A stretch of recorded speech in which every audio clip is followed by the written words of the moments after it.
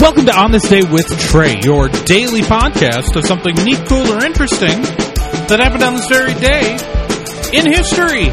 It's exciting, it's amazing, it's riveting, and we all kind of learn something every day. Or at least I do. I'm your host, Trae Dorn, and today is November 8th. So let's talk about what happened on this day. On this day in 1793, the Louvre Museum in Paris opened to the public for the very first time.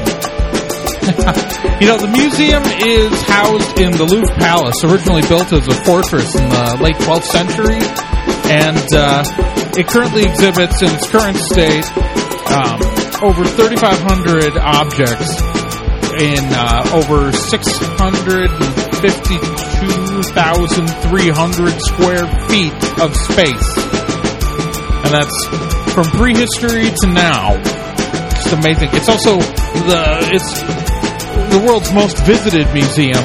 Back in 2012, they had over 9.7 million visitors come to the museum. So, happy birthday to the Louvre.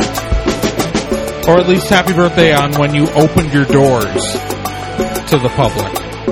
The Mona Lisa's there. I'm talking about the Mona Lisa in random episodes of this thing. It keeps coming up. Now,